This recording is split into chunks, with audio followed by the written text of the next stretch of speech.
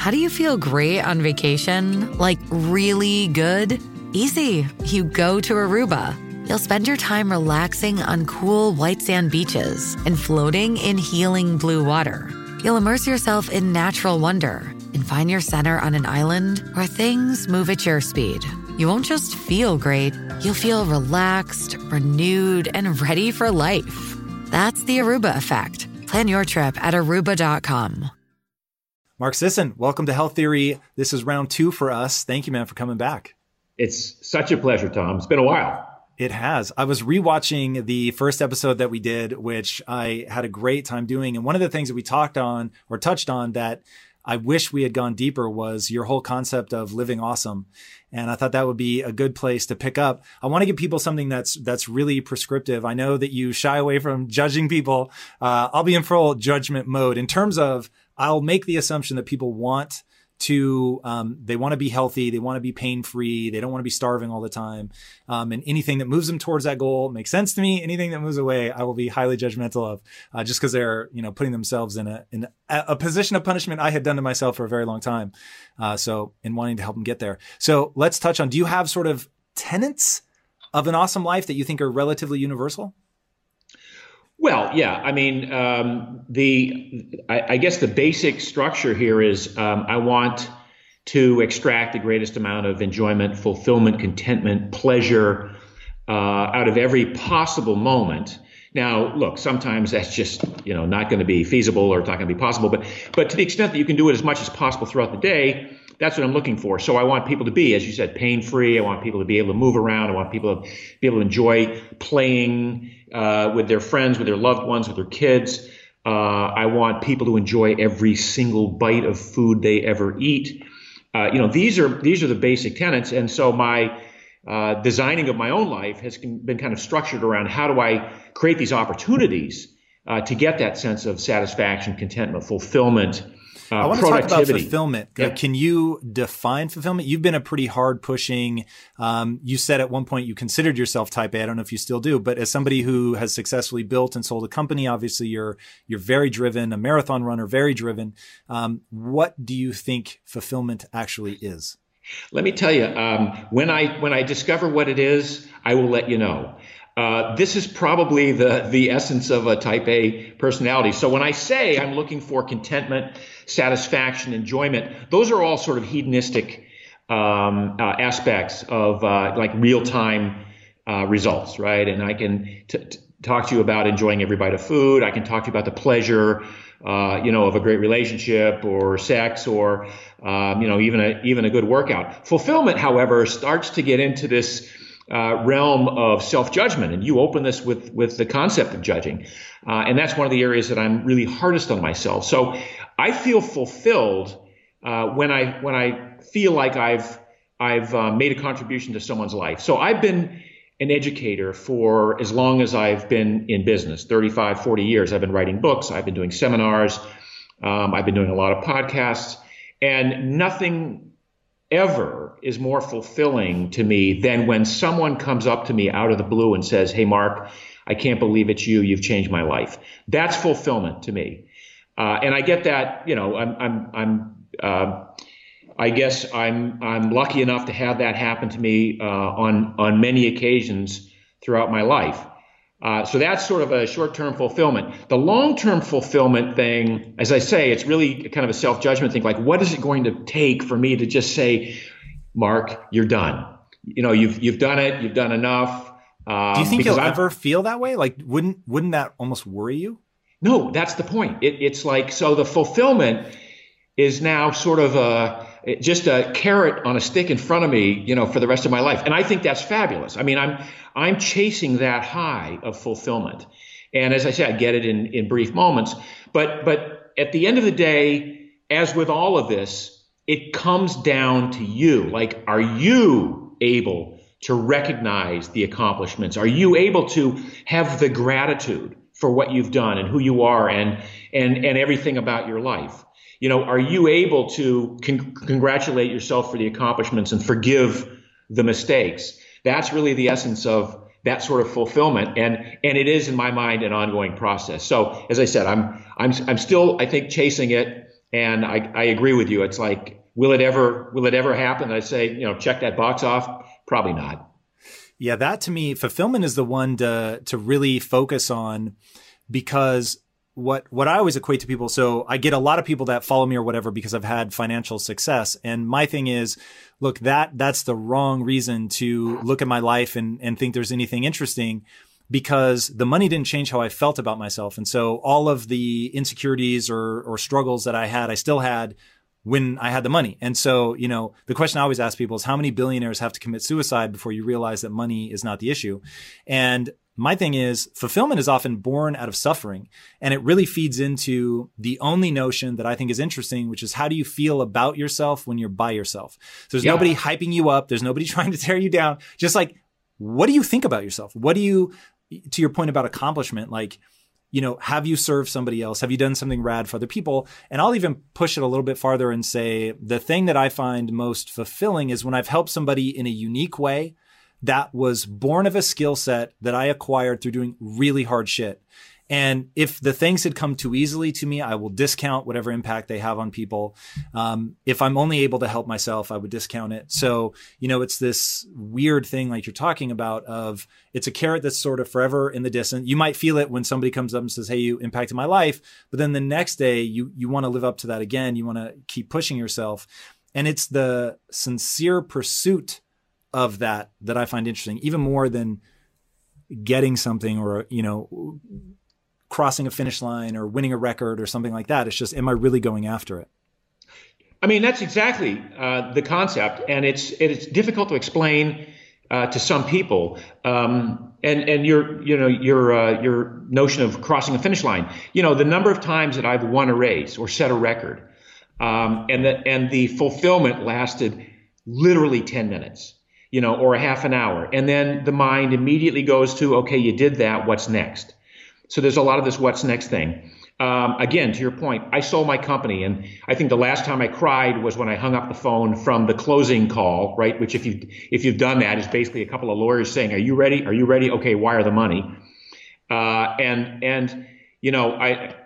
been working on it for a long time. I sobbed, and then all of a sudden, nothing changed. I just had a lot of money in my bank account, but I was still the same guy. And it's almost like now you have to go, okay, you did that. Now what? Because you got a lot of life ahead of you, and then the sort of the questions you ask are, do I need to top that to keep that carrot out there, or can I pivot somehow laterally and still have the same sense of accomplishment? But it's really interesting how those of us type A's are kind of always chasing that high that we might label as fulfillment. So it's really quite interesting that it just comes back to, who are you when you're alone with yourself? I love that. For sure. So when you begin to break out some of the other elements of living the awesome life, and I think about when I try to back into, how did I have the energy to, build the last company, or the energy to build this company, and to really see things through, I always want the answer to be just mindset. And mindset's hugely important, but diet and exercise have been these like massive weapons that I've wielded. So as you think about optimize, and the reason for me is energy production, right? Just breaking things down to ATP, the ability to generate at a cellular level the energy that I need to do something is critically important. As you begin to think about the role that diet and exercise play, so going back to wanting this to be super prescriptive for somebody right now who's taking notes and I'm going to live an awesome life. And so here are the things. Okay. Fulfillment. We understand that the money isn't going to be the thing. How should they begin to think about optimizing at a physical level?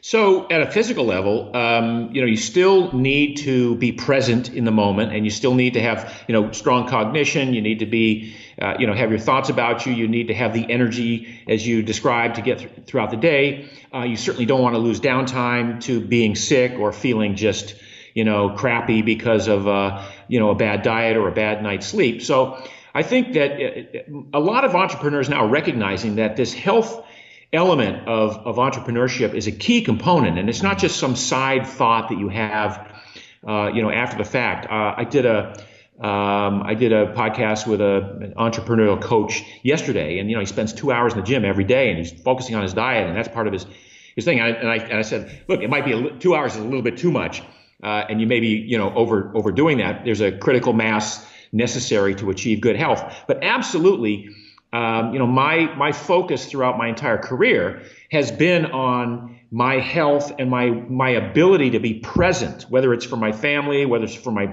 employees, whether it's just to be present at the desk on the job. And this comes back to a basic prescription, of diet and exercise, which everybody sort of knows, kind of intellectually, I need to eat better and I need to work out a little bit more. So the focus of my efforts over the last 25, 30 years have been, how do I really tap into optimizing all aspects of my health? And for me, even in the last 2 years, my shift has come down to this concept of what I call metabolic flexibility. So, I was a high carb athlete, high performance athlete in the 70s and 80s and part of the 90s. Then I sort of got my act together, and I created the Primal Blueprint, which looked at just natural foods and getting rid of the sugars and pies and cakes and candies. And then I was a keto athlete, which is even the highest level of that, where you get rid of a lot of carbs and you really train your body to become good at burning fat. But what I realized about a couple of years ago is that really what we're all after in terms of the holy grail of health is this concept of metabolic flexibility. It's this metabolic health that allows you to extract energy from any substrate that's available in your body at any one time, whether it's the fat on in your fat stores, on your thighs, your hips, your belly, whether it's the fat on your plate of food, the carbohydrate on your plate of food, the glucose in your bloodstream, the glycogen in your muscles, the ketones that your liver makes in the absence of glucose. And all of these different energy substrates are available, and we are wired to take advantage of them, but we have to train our bodies to do that. And so many of us have become carbohydrate dependent over the years that we've lost this ability to become metabolically flexible and metabolically efficient. And so if we were going to give people the recipe on how to do that, restriction of carbs, some restriction of protein, I would imagine, reasonable amounts of healthy fats, time restricted feeding, what are the key ingredients? There you go. There, you said what I was going to say. No, it's basically those are the elements. And the other is the recognition that you don't need as many calories as you thought you needed to thrive. All right. And so why do people get the belief? Is because I will say it's probably driven by what you're taught. Breakfast is the most important meal, that kind of bullshit. But then it's also at a physiological level. People have eaten so ridiculously their entire lives. They actually have the cravings. They wake up and they're hungry as hell.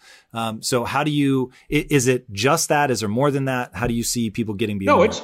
Well, you get beyond that, first of all, by retraining, by building the metabolic machinery to be really good at burning fat, by increasing the number of mitochondria, by increasing the efficiency and effectiveness of those mitochondria where the fat burns. Can you do that just through diet, or do you have to bust ass in the gym? You can do it just through diet. Now, it helps to do it in the gym, but I would say 80 to 90% of all you're going to achieve in that realm of sort of reconfiguring your energy production comes from your dietary choices. And not just, by the way, macronutrients, how much fat, protein, carbohydrate, but how much of each of those you eat at a given meal, how often you spend not eating anything for long periods of time, which then refines that mechanism. Yeah, you got to go to the gym mostly to maintain muscle mass and to maintain strength and mobility and, those other aspects of health that kind of define a healthy lifestyle and an awesome lifestyle, that ability to move through life and enjoy movement and access to places and people without being in pain and without being, bedridden or in a wheelchair. But yeah, 80 to 90% of this. Do you know what's going on at a cellular level that makes, because if anybody's ever said that to me before, I don't remember it. I've never, I don't have any memory of anybody saying that through diet, you can actually increase the number of mitochondria. What changes specifically in sort of that quick list that we went down, or if there's something else, what is it that's triggering that? And if you know the cellular mechanism, what is it?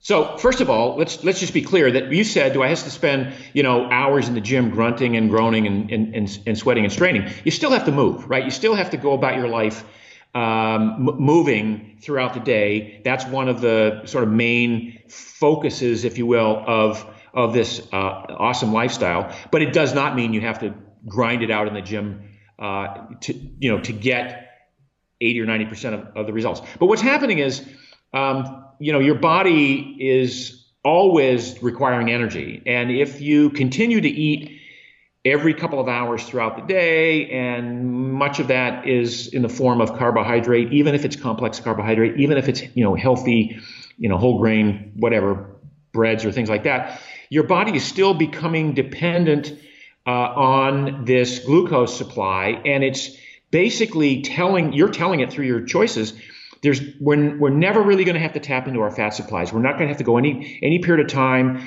and use the reserve fuel that we've been building up over the years, because you choose to continue to eat, whether it's your learned behavior because you were told that breakfast was the most important meal of the day and you got to eat 3 square meals. And going back to the 80s and 90s, if you go more than 3 or 4 hours without eating, you'll go into cannibal mode and you'll cannibalize your muscle tissue. These are all things, by the way, this was like acknowledged in the science community, by those who didn't know any better for the longest time. Well, it turns out that carbohydrates and glucose, which is what carbohydrates turn into, is not the preferred fuel of the body. The body prefers to burn fat, loves to burn fat, would like to burn ketones to fuel the brain, but we just kind of never give it the chance because of access to food. And again, the 3 square meals a day. So in order to effect a change in the body, you got to kind of trick the body in some regards, because, we're an organism that evolved over millions, hundreds of millions of years to conserve energy. So conserving energy for this body means I don't want to build any structures that I don't need, that are unnecessary. I don't want to waste any energy doing stuff that is going to, not help me survive. And so if you are presented with copious amounts of food all the time, the body says, basically, I don't need to tap into the stored body fats. That's for later. That's my reserve. That's my IRA account for the body, right? I don't want to tap into that. There'll be great penalties for doing that. That's what the body thinks, because you're giving it food all the time. So how to trick the body into doing this is you say, well, I'm going to skip a meal here or there. I'm going to cut back on carbs. I'm going to tell the brain there's not going to be a lot of glucose for the next couple of days. And we're going to have to take advantage of all of the instructions that are in our DNA that provide for this plan B in the event of a lack of food. So you consciously choose not to eat carbs. You consciously choose to skip meals once in a while. And by the way, you don't do this like, again, struggling and suffering. I've spent decades teaching people how to do this in a way that's easy and graceful. But you basically retrain the body to go, well, if there's not going to be that much glucose, we're going to have to build a metabolic machinery to burn fat more efficiently. And that's this mitochondrial biogenesis.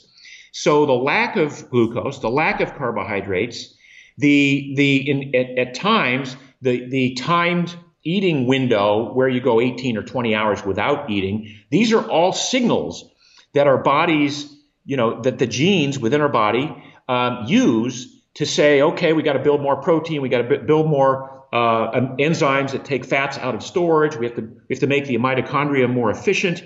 And within a very relatively short period of time, like 3 weeks of doing this, you can reconfigure your body so that it becomes very adept at burning fat, very comfortable at burning fat for all of your motor activities throughout the day.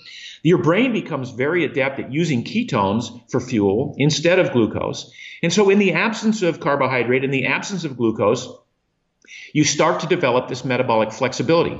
Now, keto has been like the big tool in the toolbox to get there, right? But you can do it without going full keto. You can do it with a much more aggressive time restriction. Again, the body, if you go 20 hours without eating, there are a lot of adaptations that the body will make, recognizing that. And by the way, the body isn't this is not new information to the body. This is how humans lived for millions of years. You got one meal once in a while. You are wired to overeat that meal because, first of all, you couldn't save it. You couldn't refrigerate the leftovers, right? You couldn't. So we were wired to overeat. And then we have this marvelous mechanism in our body that takes the extra calories and converts it to fuel that we carry around with us conveniently located right above the center of gravity on our ass and our hips and our stomach and our thighs. And it's such an elegant design. The problem is most of us retained this ability to store the extra calories because they're available all the time, but we never developed the skill to burn off those extra calories the skill metabolically. Yeah. One thing that was a huge breakthrough for me, and I think it behooves people to really think about why you and obviously a lot of other people use the term metabolic flexibility, is your body is now able to use different things for fuel. So it can use the sugar that you're intaking or the glucose. It can use the fat that you have stored in your body. The big breakthrough for me was asking the question, why the hell do we store fat? Like what is the purpose of that? And when you were saying you can't store the food if you find it, you actually can, right? You're storing the energy potential anyway. You're storing it as fat in your body. So if you think of the fat on your body as sort of a refrigerator that's keeping that potential energy safe and in your body with you whenever the need might arise. And I remember one day thinking, oh my God, in Western society for sure, you have some people, they could be in their 30s or 40s and never once have needed to click over into actually burning their body fat. They are constantly feeding themselves, and the metabolic machinery doesn't exist. The potential for it is there, and they could still trigger those genes and kick it into use. And I thought, oh my God, like the thought that I'm carrying fat with me now that I may have stored when I was a kid because I've never put myself into that kind of deficit to trigger that machinery to kick in, to pull the fat out of the cells and use it for energy. I was like, whoa, this is how people really get into trouble. And so having that ability to, if you miss a meal or whatever, fine, you just click over into grabbing the fat is profoundly transformative. It is. And in many ways, I mean, it's certainly going to make you trend toward your ideal body composition as you burn more body fat. But as you become so adept at deriving energy from your stored body fat and using ketones, one of the biggest benefits of all is hunger, appetite, and cravings dissipate. Because get the fact that now your body is so good at burning fat, it doesn't care. It doesn't even know, your muscles don't even know whether the fat that they're burning right now came off the plate of food that you just ate or off of your butt or thighs. It doesn't care. It doesn't know because that skill is so good. And so over time, the panic sensation that the brain used to have of, holy crap, it's 1:30 and I haven't had lunch yet. I'm going to die, or I'm going to get hangry, or I'm going to gnaw someone's head off. That goes away. And in its place, you get this steady state of regular energy throughout the day, which again, fat is fueling most of the muscular activity, and ketones are fueling a lot of the brain activity. And people get a little bit, a little freaked out when they hear the term ketones and they hear about ketosis and it sounds like a disease and, ketoacidosis. Ketones are just this amazing super fuel. It's like a superpower that everybody has, and most of us never get a chance to tap into it, as you said earlier. It's there, it's available, it's in the blueprint. We can use it if called upon. And to demystify what ketones are, it's basically a byproduct of fat metabolism, right? You're pulling the fat out of the cells, turn it into a ketone, and then the brain send it to the liver, it gets turned into a ketone, the brain can use it. And one of the things that I find like really fascinating is the liver has the capacity to make 750 calories worth of fuel out of ketones every day. And the brain, you will hear people say, well, the brain uses 20% of the body's calories. Well, if you're consuming 2,500 calories a day, 20% of that is 500 calories. That's about right. And that's a glucose thing. So we have more than enough of the calories from ketones to fuel the brain. But really the exciting part to me is this notion that once you become metabolically flexible and you've used maybe a ketogenic diet to just manipulate for a couple of weeks to get there, you don't have to stay keto for the rest of your life. You just use it as a strategy to develop this flexibility. One of the things you recognize is that if you go to the gym and you do like a heavy leg day, right, and you're doing lots of massive squats and deadlifts and things like that, your leg muscles and the major muscles in your legs are going to use 30 or 40 or 50 times as much fuel to get that work done as they would at rest. Meanwhile, how much fuel is the brain using? just about the same amount as it was before. So the fuel demands of the brain do not vary wildly throughout the day. It's just a steady state. And so that's interesting. I'd be curious to know if that's true. Well, so what's making me hit the pause button there is they were looking at the caloric requirements of a grand chess master in the middle of a chess tournament, and it's something like 6,500 calories a day, which is insane. So I'd be curious to see like if having a steady state of caloric consumption by the brain is actually not ideal. Have you looked at anything that sort of looks at cognitive load and its impact?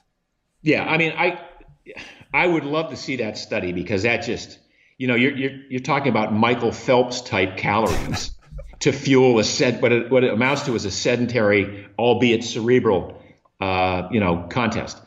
No, the brain's usage of calories throughout the day does not vary wildly. And in the event that, you've got a chess master who's, doing multiple games, I suppose you could argue that if he was sipping on a Coca-Cola all day, and wandering around and nervous and building up all of this, pent up energy. So you're calling bullshit on, here's the good news. I could definitely, it could be a bullshit study, who knows, whatever. Yeah. I'm super curious to look into that. So, all right. So your bullshit meter goes off on that one. I'll have to dig deeper. Just think about that. If that were the case, where would those 6,500 calories come from? Because the brain doesn't burn protein and it doesn't burn fat. It burns glucose and ketones, full stop. So like I said, you're either going to have to down a case of Coca-Cola to get that amount of glucose. And if the limitations of the liver are 700 only, I say only in a joking way, only 750 calories a day. Yeah. So we'll, Tom, we'll handle this offline. Okay. So, but in the meantime, my point is that the liver gets comfortable making ketones at a steady state. So in the early stages of going into ketosis, or the early stages of a long fast, for instance, the liver tends to overproduce ketones, and those spill out into the bloodstream and into the breath and into the urine, and you would see those as high numbers on a ketone meter, on a ketone strip.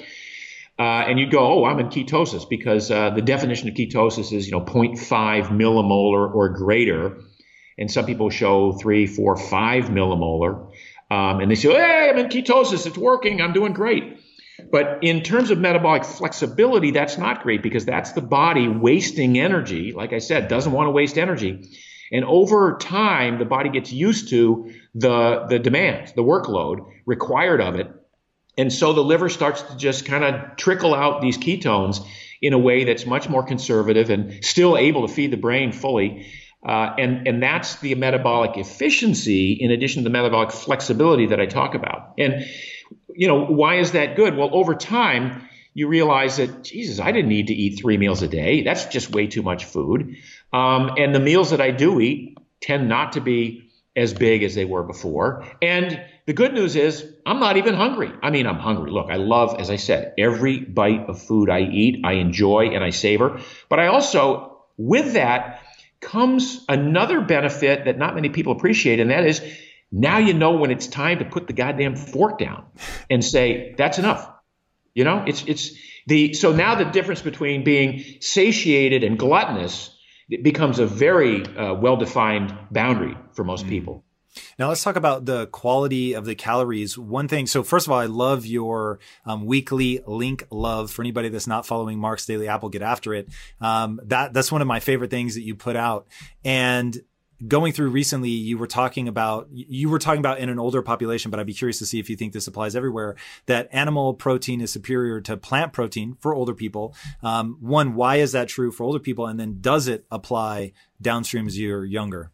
It applies across the board. It just applies more as you get older, because as you get older, it's more and more difficult to assimilate and to get that amount of protein in. So is it the amino acid profile? Like, what is it about? It's the amino acid profile, right? So, it sounds simplistic to say like for like, but if you want to build muscle, you should probably eat muscle protein. If you want to build collagen, you should probably consume more collagen.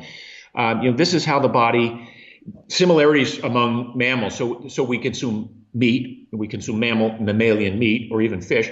It's fairly similar in amino acid profile to human muscle tissue. So that's one of the reasons it makes it an ideal source of animal protein, is an ideal source of protein. Now, can you come close to it with some sort of a plant-based concoction where you're mixing pea protein and beans and rice? And I mean, yes, but some of the major amino acids that are present in meat are not just, you don't find them in any appreciable quantities. Can you give me a breakdown on amino acids? So one thing that I've always heard is that the amino acid profile in plants just is inferior to the amino acid profile in meats. But honestly, I have never pressed hard enough to really figure out, like, what are amino acids doing exactly? Like, what's their role?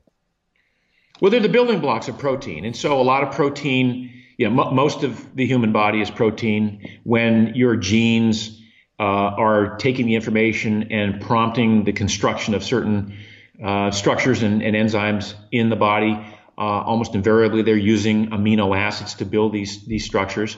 So some of the structures don't require, a full array of amino acids. We have this group of essential amino acids that we must get outside of the diet.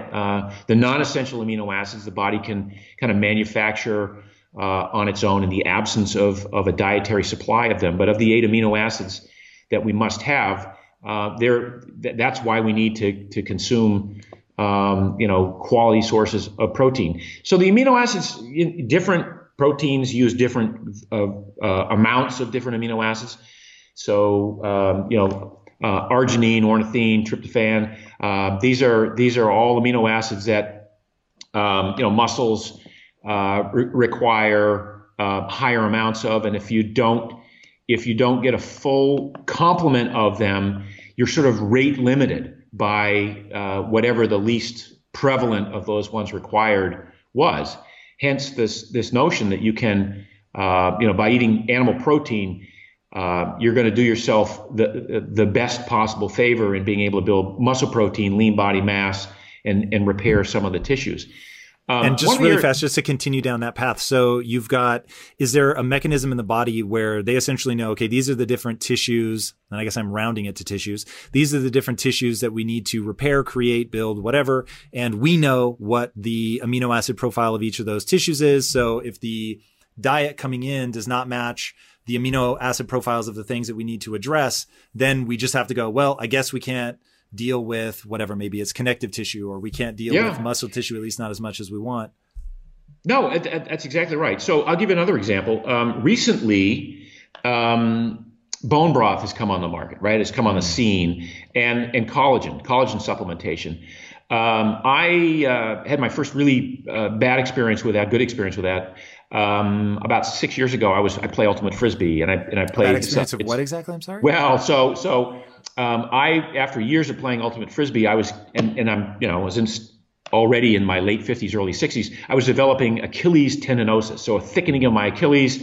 I wasn't able to scar sprint, tissue, essentially. Like scar tissue, essentially. And I went to a doctor, and the doctor said, well, like one of the best, orthopedic guys in Los Angeles, and he said, well, there's only one fix for that, and that is we got to take you in and we got to slit open the back of your heels and scrape your Achilles down and pack you in a cast for 3 months, and then do 9 months of rehab, and you'll be back to 80, 85%. And I'm like, fuck that. I went back to the drawing board, and I literally SMH, man. I'm like, wow. I realized that the Achilles is a collagenous material throughout the body. It's largely based on collagen peptides.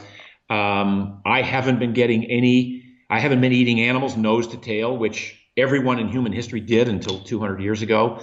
And so for the last, again, for millennia, humans have taken in the raw material to rebuild tendons, ligaments, connective tissue, fascia, cartilage, all this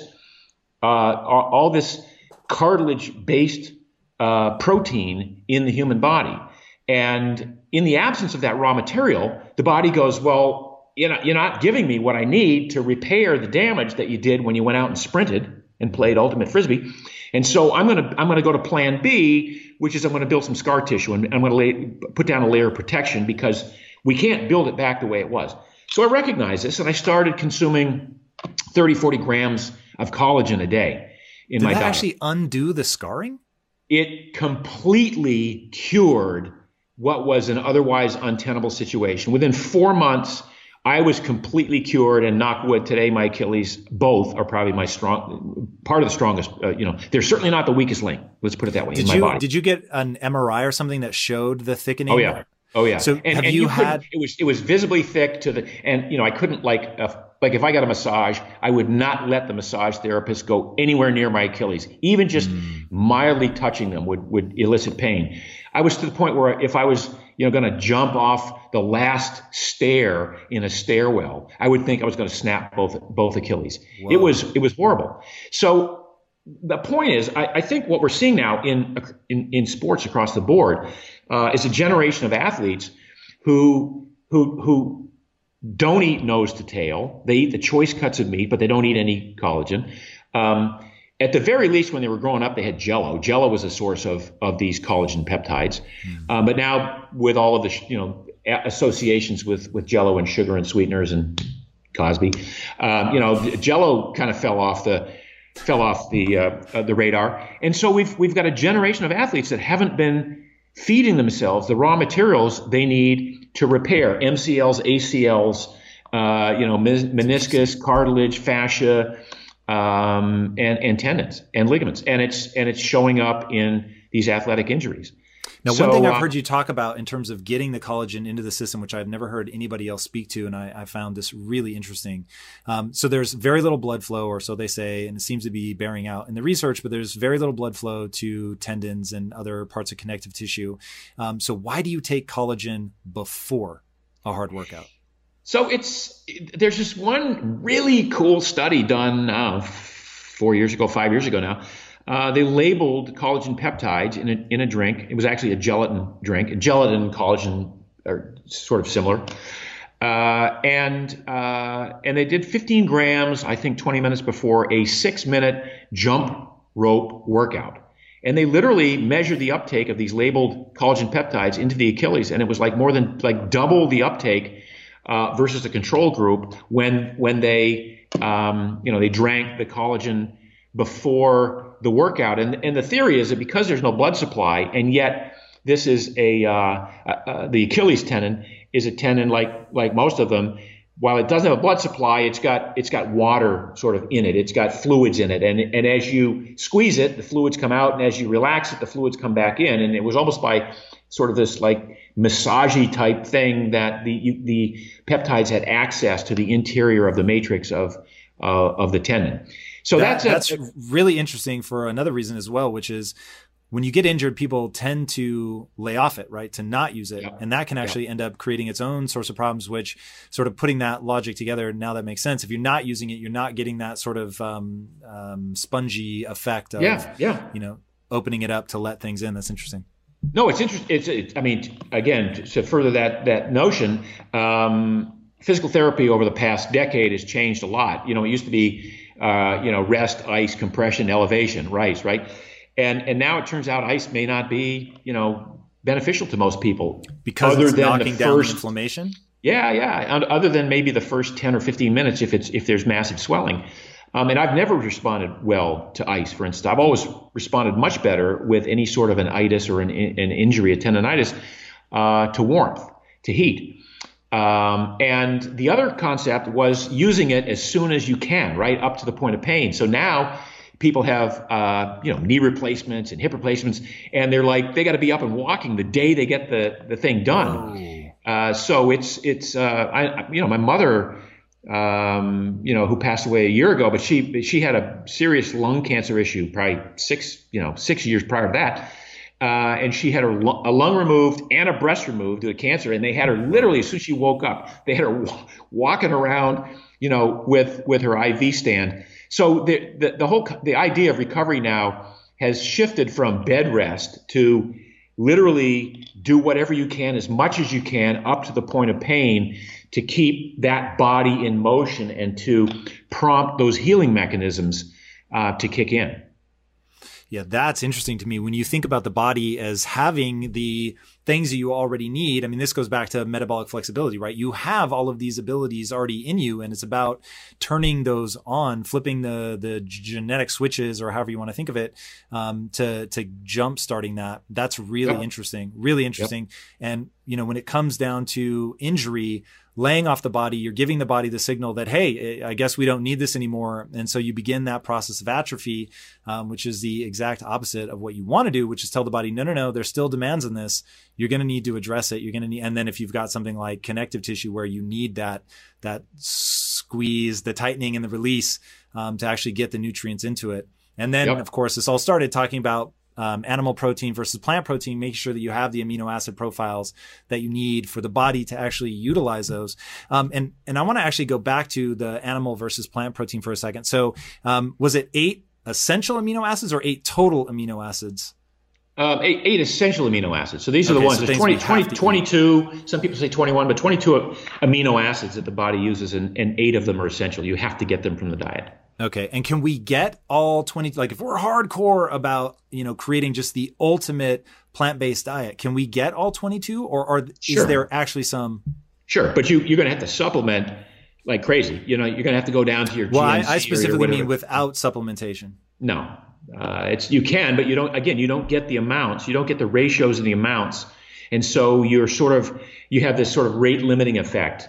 You can, and how some people overcome it, like some of the plant-based bodybuilders, for instance, who, by the way, got most of their size while they were eating meat, and then decided they wanted to go plant-based because someone convinced them that was the right thing to do. They just eat a lot. They just, overeat. Like, you might get 300 total grams of protein in a day, of which, only probably 75 or 80 grams is maybe useful for repair and building. I'm actually pitching a reality show around called Carnivore versus Vegan. Because look, I don't care what the reality is. I just want to know what the truth is. And so what I want to do is lock identical twins in a house separated. So you have one identical twin is going to be a carnivore, one identical twin is going to be a vegan. And then you put them through a battery of different things from strength tests, conditioning, just general, like you talk about in your book. How do you feel? Are you hungry? Are you agitated? Like, where are we at? And then see like what ends up happening to those identical twins. It would be utterly fascinating, and it's so controversial. Ooh, give me what do you think is the real amount of time? Really that long? Absolutely, and I'll tell you why. It's not that long to start to parse out or tease out some small discrepancies in attitude or sleep behavior or things like that. But here's the good news is the human body is wickedly resilient. I mean, look, we survived horrendous conditions for millions of years.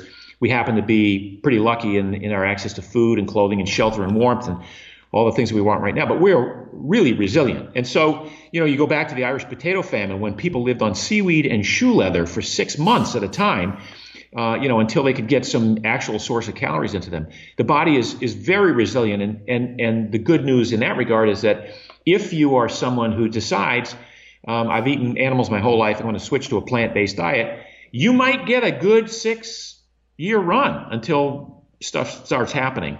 And some people, I'm not going to say everybody, is going to suffer from a vegan diet, but if you're really going to go vegan, it's a full-time job to get that right. And I see now on the internet, you see a lot of these former plant-based bodybuilders who go back to consuming meat because they're like, okay, I got a nice run. I got some leeway. I got some runway, if you will, for a year or two before I started to notice that I was not as strong or that, things were starting to fall apart.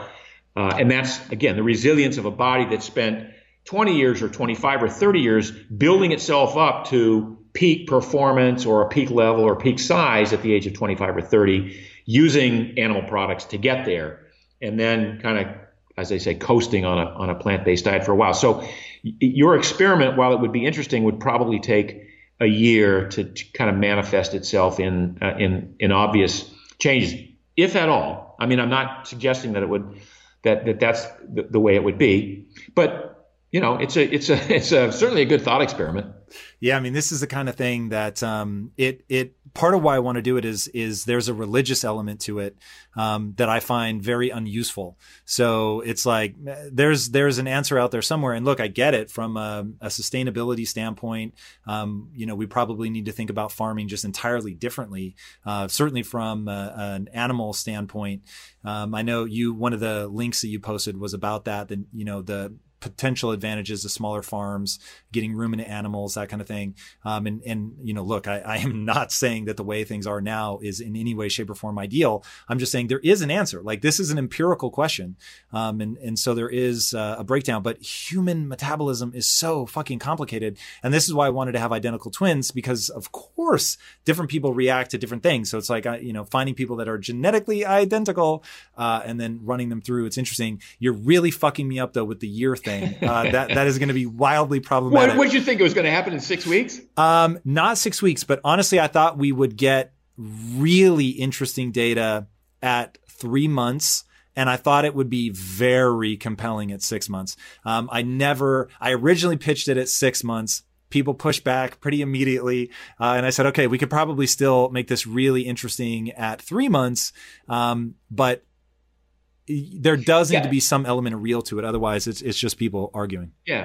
No, exactly. And I would say that, your idea that there's an answer here, that there is not an answer. I'll just tell you that right now. There's no answer. There's no right answer in diet. What do you define right answer then? The one way that works better than all other ways, right? Do you think if we had a supercomputer that could run down to every single cell is being tracked, that there would be an answer? And this is just a limitation of human and computer computation as of today? Or there really is, for some reason, no way to figure this out? No, I'd say there's no way to figure this out. We're complex biological organisms. And while we have, similar processes that happen within each of us, we all burn fat the same way. We all build muscle the same way. We all, sequester pathogens the same way. We all deal with immune issues the same way. It's the degree to which we do that varies among us. And so with that notion that there are varying degrees of potential outcomes here, one of the things we would have to ask ourselves is, and again, as a complex biological system, does optimum include satiation, fulfillment, taste better, in pleasure centers, or are we just going to be relegated to drinking Soylent, and saying, well, I'm open. I'm open to two different answers, right? So here's one for the most hardcore motherfuckers on the planet, and this is optimized for, let's say, longevity, which would be my sort of thing. Yeah. And then here's the Mark Sisson, you're going to love every bite that you ever take, but it's also, good for some amount of longevity, high performance, that kind of thing. Right. And maybe even possibly not optimal. I still drink red wine. I love red wine. Ethanol is toxic to the human body. Although every study I read, you're still on the dry wines? Dry farm wines. Yep. Love that stuff. You were going to say every study you read, probably something positive about red wine. Yes, says something positive about red wine. I'm looking for the one that says stop. It's interesting. One of your links was low dose alcohol seems to be beneficial to mice. And I thought, what? Yeah. Now, is that a hormesis thing, or is there something else going on? Not if it's it's not hormetic if it's a daily thing, right? If it's a daily thing, it's not hormetic. Hormesis, almost by definition, is the short, pulse of a potentially, acute insult, if you will, to the human body that results in a positive outcome, a positive adaptation, if you will. So the idea, this is the generational difference between the two of us, Tom. So you're looking for the hacks, like what's the ideal, how do I live the longest, and how do I live, and how do I optimize that? And I have to take everything together and I say, well, first of all, I don't care if I live forever. I don't want to live forever. I don't need to live forever, because I'm of that mindset that what defines my enjoyment of life right now is partly offset by the knowledge that it ain't going to be there one day. So I'm trying to, mete out the pleasure over a finite period of time. Again, I talk about, like, if somebody said, look, you got to eat this, Mark. It tastes like shit, but you're going to live 5 years longer, and you're going to have to eat it twice a day. I'm like, I'm out. I don't need to sacrifice the sort of short-term hedonistic experience that I crave, whether it's a serotonin or dopamine. It's just, I'm looking for that. And if you tell me that it's been proven by science that it's going to have me live 5 years longer, I'm probably going to reconsider whether, it's worth the sacrifice of the immediate experience. Because, as we get down to this, we can talk about what happens in 20 or 50 years from now. But right now, all that matters is this moment. I'm hanging out with Tom Bilyeu. We're having a great conversation. That's all that matters to me right now. And I want to be in that moment as often as I can. And it takes work for as long as I can, and not have to make a sacrifice of whatever today's experience or now's experience is, because somebody did some research that said, if you do it differently and you sacrifice significantly, you'll live longer. I'm like, well, okay, quality of life has to factor into the equation. You can't just tell me I'm going to live forever and then say, but your life's going to suck and you're going to whatever, right? So.